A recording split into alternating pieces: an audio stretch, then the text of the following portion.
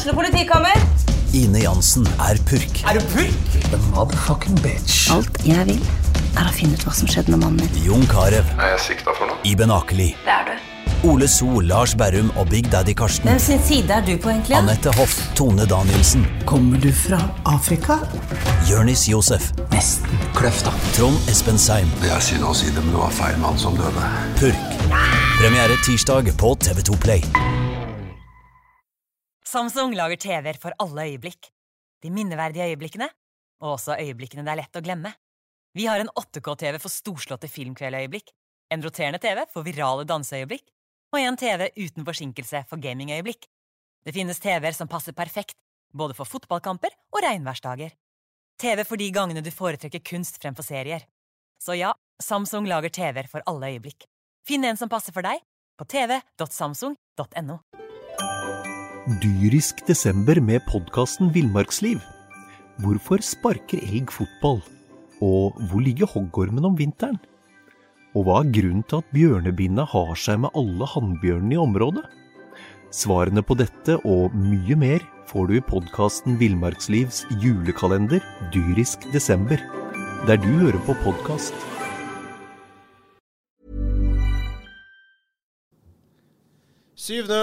Sesongen over. Det 6 kamper igjen. Brann har absolutt ingenting å spille for.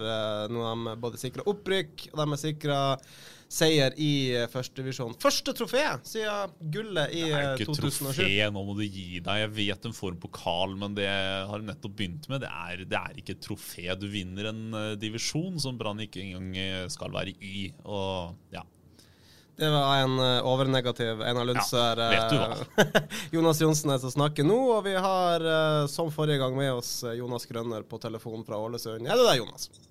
Jeg er, og du er enig med meg? Strålende fornøyd med gårsdagen i hvert fall. Jeg strålende fornøyd med gårsdagen. Det var eneste, altså, ja, jeg litt trofé. Vi tror ikke vi skal snakke om trofé. Vi snakker ikke om trofé. La oss bare være enige om det. Og så må vi også adressere, altså, det var som vi var inne på forrige runde da.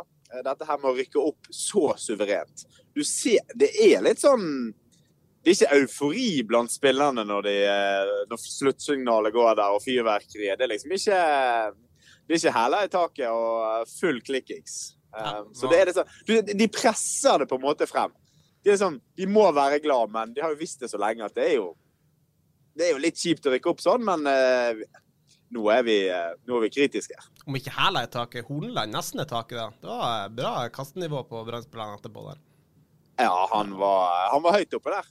Men det var selvfølgelig fullfortjent.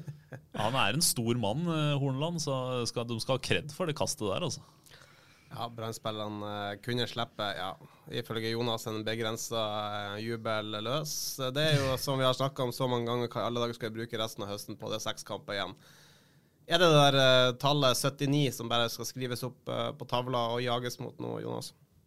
Ja, det bør det. Og så det enkeltspillere som også du ser Bård kommer inn i går. Han har lyst til å skåre masse mål. Han har jaktet toppskårertitel. Har toppskåreren i divisjonen. Midtbanespiller altså, Mathias Rasmussen, som toppskårer. Og det jo mektig imponerende. Og så satt jeg liksom, i går satt jeg og tenkte, ja, de har en helt sinnssyk sesong, og det liksom, alle bare tar av seg hatten og tenker at dette her laget her kommer til å vokse rett inn i elitserien. Men så begynte jeg å tenke litt. Og det jo ikke så veldig lenge siden vi har sett en lignende sesong da. Og det jo i elitserien 2020. Jeg måtte inn og google elitserietabellen fra 2020. Noen som har sett, husker dere hvor mange mål Bodø/Glimt skåret i elitserien 2020? Det var jo ekstremt lite, spilte de ikke sånne 15 uavgjortkamper? Bodø/Glimt? Ja, Bodø/Glimt. Ja, selvfølgelig i 2020. Jeg tenkte den sesongen før, når han tok, ja, glem det. Nei, Bodø/Glimt i 2020. Hvor mange mål tror dere de skårte? Dette må du kunne, Jonas. Det din nemesis-klubb. Ja, det var ikke 90 mål eller noe da? 103 mål skårte de. Er det noen som vet hvor mange poeng de tok? 81. 81 poeng. Det jo helt, altså... Jeg fikk nesten sjokk nå. Jeg hadde glemt hvor god Bodø/Glimt var i 2020. Vi skal ikke sette her og snakke om Bodø/Glimt.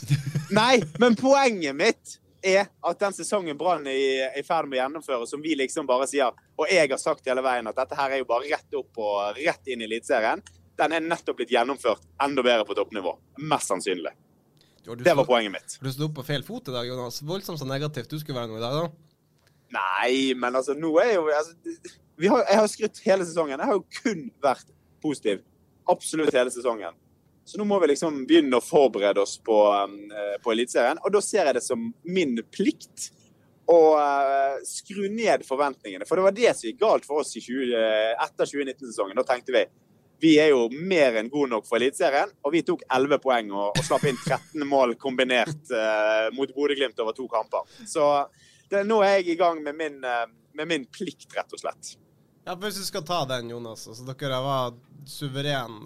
Jeg husker Steffen Landro snakket om det når han var nesttrener da, at det å møte Ålesund, det var som å gå I kvern.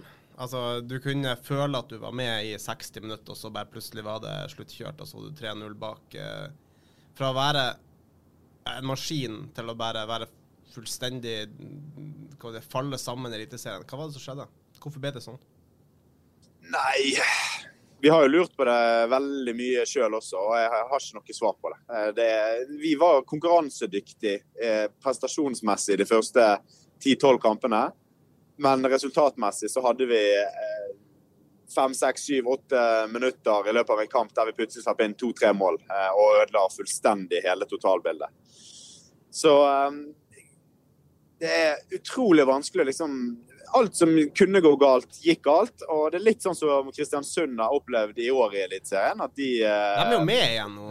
Ja, det var det jeg skulle si. De har klart å omstille litt og begynt å plukke poeng, for altså, det jo ikke sånn at Kristiansund var verdens dårligste lag for det om de tok 1 poeng på de første, jeg vet ikke hvor mange kamper det gikk før de begynte å plukke litt poeng da. Men nå jo det plutselig, kan det være håp for de. Så de har liksom klart å skru til igjen, noe som ikke vi klarte I 2020. Vi ble bare dårligere og dårligere.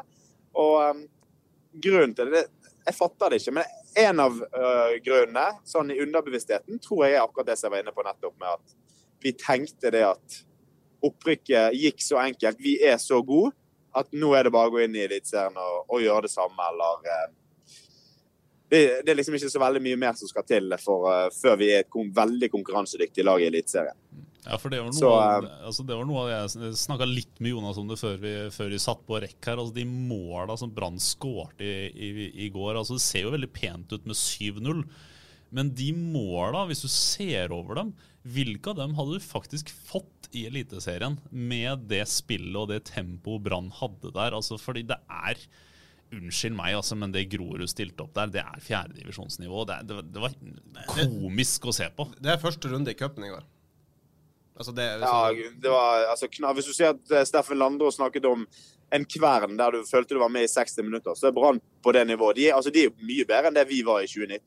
De mye mer overlegne I alle spillets faser enn det vi var I 2019. Det var som han sa, vi var mer et sånn maskineri som gjerne vant og kvernet lag I stykker, og så hadde vi enkeltkamper der vi gønnet til og vant stort. Mens Brann I går, jeg sa dette 10 sekunder kunne du si at dette kom til å bli stygt. Dette her det var sjanseløst. Grorud var mange hakk for små.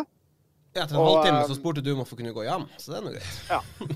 Det var ikke noe vits. Altså, hva skal man si som ekspert? Altså, det jo ikke noe, det ingenting å si. Det bare så overlegent. Og det ikke noe, du kan ikke analysere noe, du kan ikke kritisere noe, du kan skryte av noe, ja, men det jo det vi har gjort hele sesongen. Så det derfor jeg stod opp for feil bein I dag, for å forsvare meg selv litt. Ja, Jonas Grønner som snakker ned Brann, det trenger vi I dag. Det har vi vært flinke å gjøre I ganske mange år. Det jo derfor en sånn rar sesong I år, og det jo bare vært positivt egentlig fra... Ja, etter en litt sånn brokete vinter, så har det egentlig fra seriestarten mot Ranheim vært utelukkende positivt denne. Nesten. Det noe cup-greier og sånn inni der, som altså med en forsinket cuprunde og litt sånt, noe som var litt nedtur. Altså, det ikke så, det faktisk ikke så lenge siden Erik Husklepp måtte stå I Oslo og forklare seg overfor fansen etter et elendig KFUM-tap. Det var jo vinter, ja. Brukete vinter. Ja, men det var jo etter seriestarten, var det ikke det? Nei, det var før. Det var I mars. Seriestarten var etter det. De startet med 4-0 mot... Jeg ser hukommelsen. Men det jo ikke så lenge siden det heller, ikke sant? Mars 2022, da var det en del varsellamper som blinket, og så har de klart å kjempe seg gjennom det, og det skal de jagge med ha. De sto I det, og har jo blitt bedre og bedre for hver uke som har gått, så at jeg driver og disser måla de skåret mot Grorud, det får være en ting, men de får nå de skal jo ha skrytt for at de faktisk tar den motstanden de får da. Jonas, har du kommet deg over skuffelsen over at Mathias Dyngeland ikke fikk ta straffe i går? Det var sagt i kampen at det er jeg egentlig ikke noe tilhenger av. For da begynner man å bevege seg over i sånn usportslig ånd hvis du begynner å sende opp keeper for å ta mot stakkars Grorud. Så jeg er glad for at noen holdt hodet litt kaldere enn meg. Men det hadde vært veldig kult da. Og han hadde fortjent å få seg en skåring, men du skal behandle motstanderne med litt respekt, selv om du er så overlegne som det. En kjepphøy Jonas Grønner mente også at Brann burde stått inn Hassan El Fakiri og Erik Huseklepp her på kampen, bare for å gjøre festen komplett. Ja, så jeg ville gjerne hatt Asakadas inn der også. For jeg savner det Asakadas-brølet fra stadion. Hver gang han gikk i oppvarming og du begynte med Assa. Det var mektig, altså. Så nei, det var rett og slett det var en merkelig kamp å sitte og se på, for det var som du sa, det føltes som første runde i cupen. De var så overlegne, og så var jo den andre omgangen sånn som den ble jo så oppstykket som vi kunne frykte, og det er jo først og fremst mentale utfordringer Brann har blitt satt på de siste 15-16 kampene.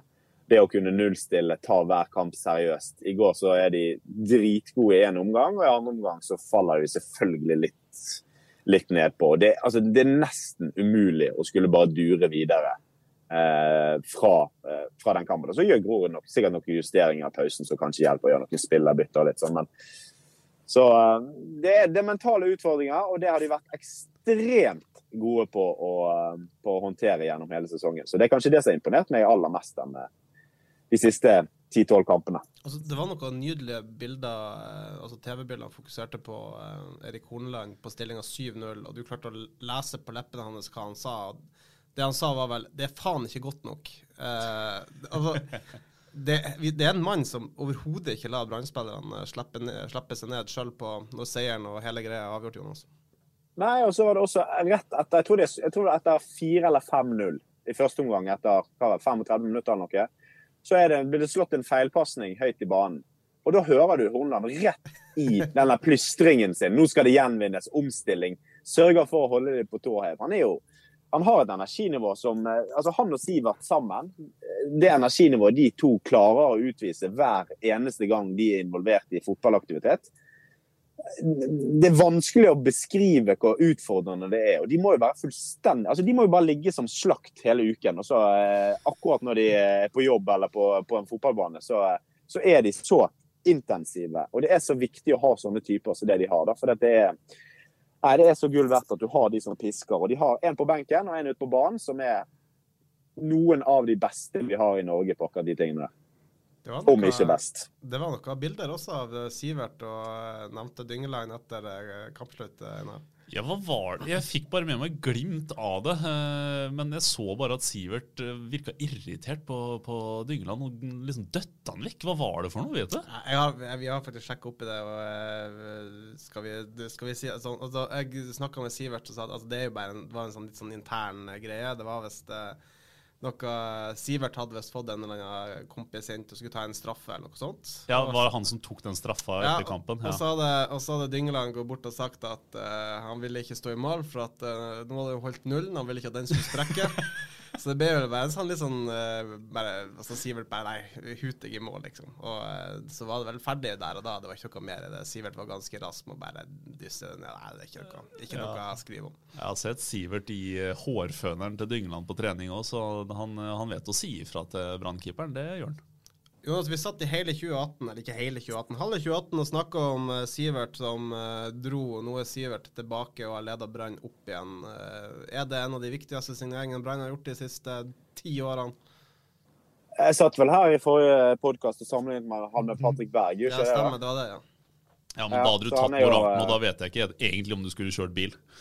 Nei, men han er jo var 45 millioner kroners mann da. Altså jeg var jo nettopp inne på det i det forrige jeg snakket om hvor viktig han er, og det er jo ikke fotballspilleren Sivert som er avgjørende, selv om han har tatt gigantiske steg fra første gang jeg spilte fotballmann i 2015, han kom fra Vålerenga. Da var veldig mye mer begrenset med ball enn det han I dag. Men altså spillertypen Sivert Heltene Nilsen I dag, du kan faktisk ikke understreke nok hvor viktig han Og det ikke bare de 90 minuttene på banen, det hver eneste dag på trening. Han som jeg sa, han fullstendig gal. Og som lagkamerat, du hater han til tider. Han så provoserende. Og han krangler jo med alt og alle, og det var vel Wolfe som hadde en skyllebøtte med han. Altså, uansett så går den kjeften hans, og det så mye negativt drit som kommer ut. Og så han bare det akkurat som at den ikke det nesten som å gå inn I transe, for når du sitter I garderoben man etterpå, jeg satt ved siden av han I branngarderoben I min tid, så liksom kunne vi kunne ha kranglet som fille føyk så kommer vi inn I garderoben. Det var ikke vondt å be du heller ut på den treningsbanen. Nei, det var jeg ikke, og når jeg kom inn da sitter jeg og surmuler litt sånn, ja, nå gidder ikke jeg å snakke med deg. Men da var han helt ferdig og bare, nei, nå vi kompiser igjen, nå vi I garderoben. Og så, når vi kom ut på banen, så var det rett I gang med sjekling og krangling igjen, så han helt sinnssyk på dette med energinivå og drive spillet. Og det kommer jo fra et vinnerinstinkt og en vinnermentalitet som helt unik. Så nei, han kan faktisk ikke hylles nok. Hvor god kompis var du med Pjotr egentlig? Jeg ble faktisk god kompis med Pjotr også. Han en merkelig fyr som man må ta for det han Men utover det så kunne vi definitivt kjekle og krangle litt vi også. Det har vært noen vinnerskaller I Brann opp igjen, og litt det vi egentlig har snakket om at vi har savnet de siste årene, men nå det tilbake, det må være lov å si. Altså, dette et brannlag som har hodet på rett sted. Ja, altså jeg var så overbevist om dette brannlaget da, helt til jeg sjekket Bodø-Glimt-tabellen fra 2020. Så nå jeg helt usikker. Jeg tror dette brannlaget de må skjerpe seg. De må trene jæklig hardt gjennom hele vinteren, for dette her går ikke av seg selv. Og dette kommer jeg til å si frem til seriestart I 2023.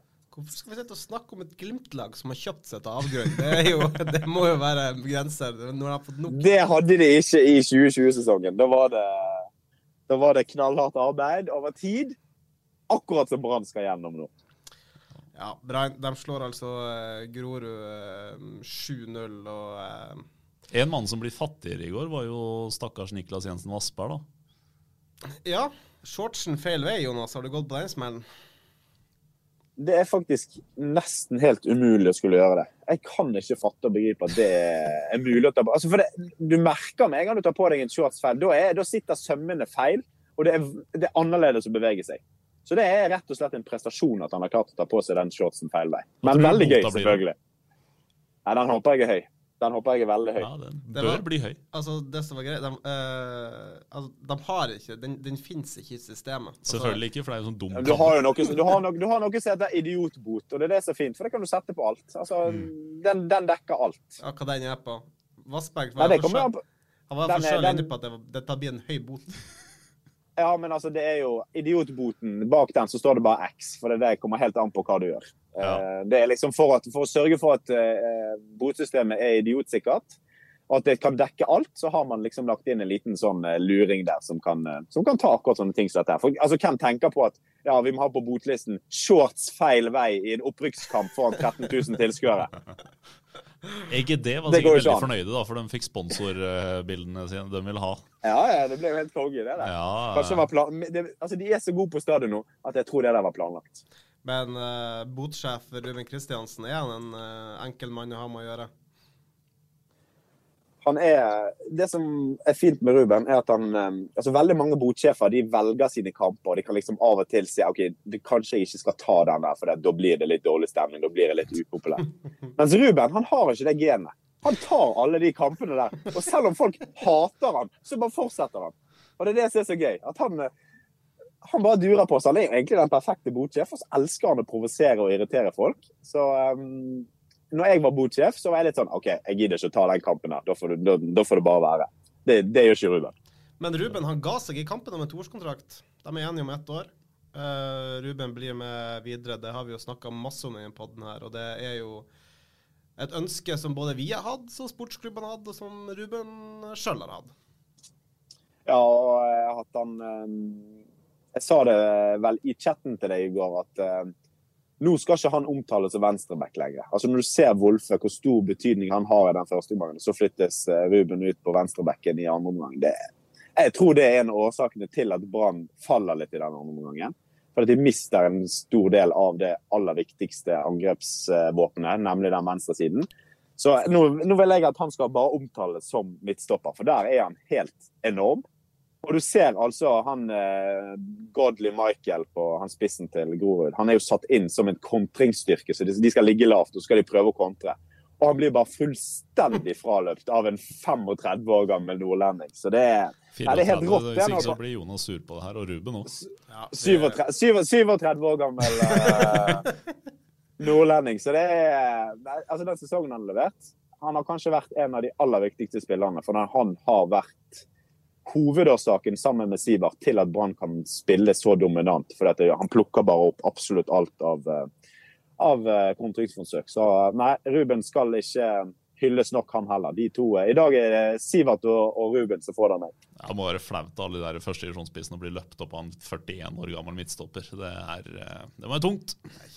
Godley Michael vel, altså det jo fart til Forsland, så han har reist rundt som fysikk og fart. Men, ikke bare Godley Michael, vi kan nevne Myklebust på Åsane forrige helg, Markus Menert før der igjen. Det noen kjappe folk her som Ruben bare har holdt greit følge med.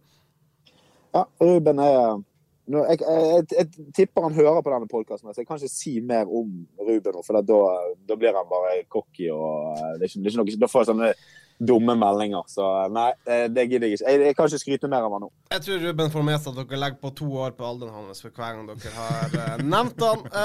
Ja, Brannherrene, de har gjort sett, de klare for Eliteserien, de har vunnet første divisjon, det bare å se frem til 6 innholdsrike kamper nå resten av høsten. Vi beveger oss over til damene, som også fikk en bra start på sluttspillet med 2-1 mot Vålerenga. Jeg var jo så den kampen, og det jo et ran, vil jeg si da.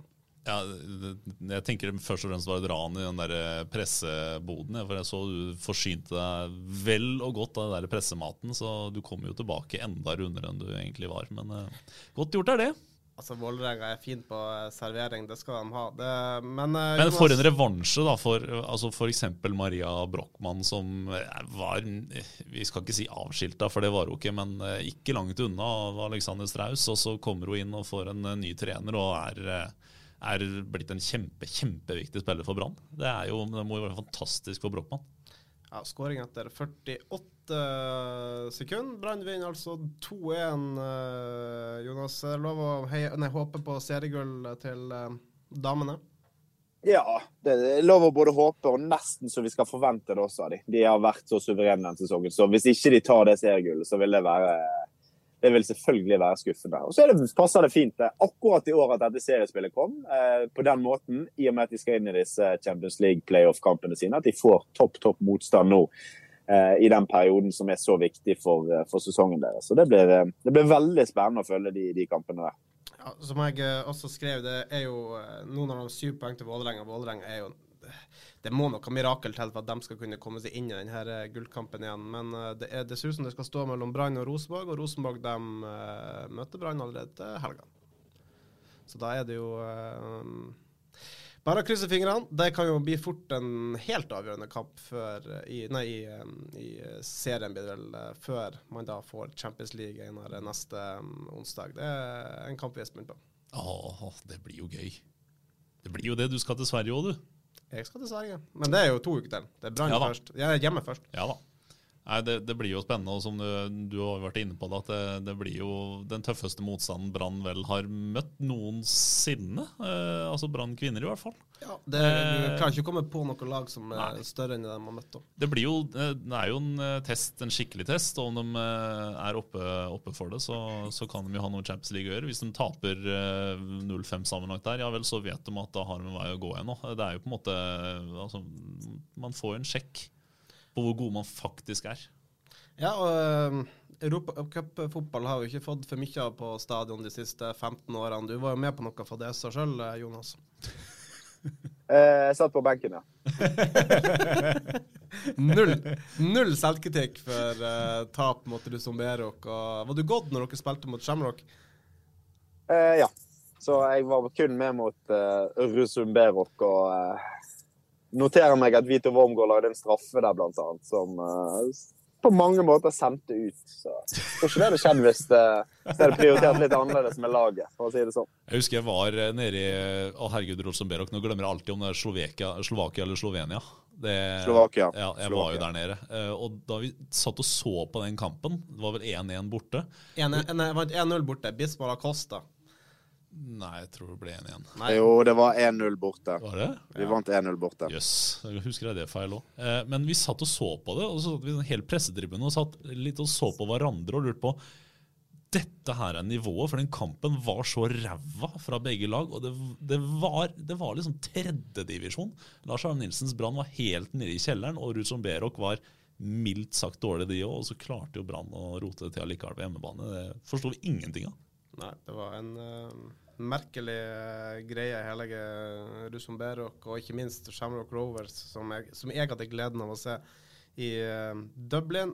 Men Brann, damen, de skal forhåpentligvis kunne by til kamp mot Rosengård fra Malmö. Det blir en knalltøff motstander neste onsdag, altså. Vi har nok en podd før den gang, vil jeg tro, Einar. Selv om Brann herrene har avgjort alt, så skal vi prøve å holde det gående. Men for i dag så tror jeg at vi setter sluttstrek. Takk så mye for at du var med, Jonas. Takk for at du var med, Einar. Og takk så mye for at dere hørte på.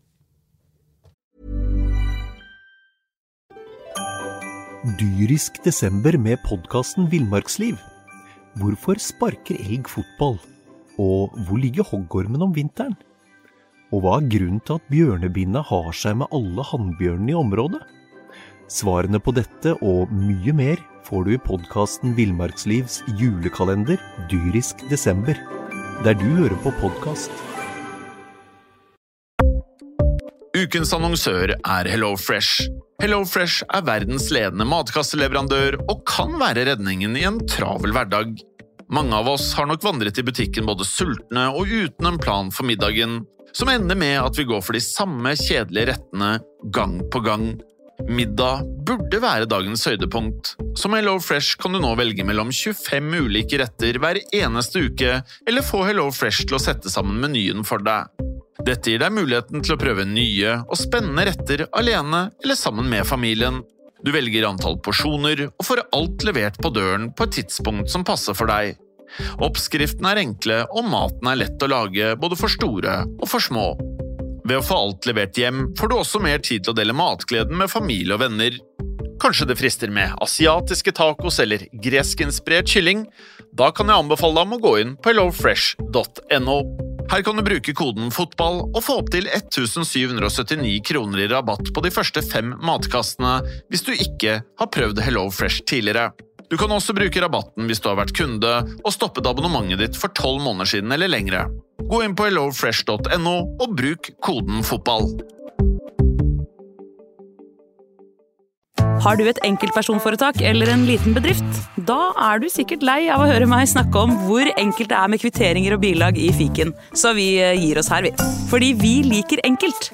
Fiken, superenkelt regnskap.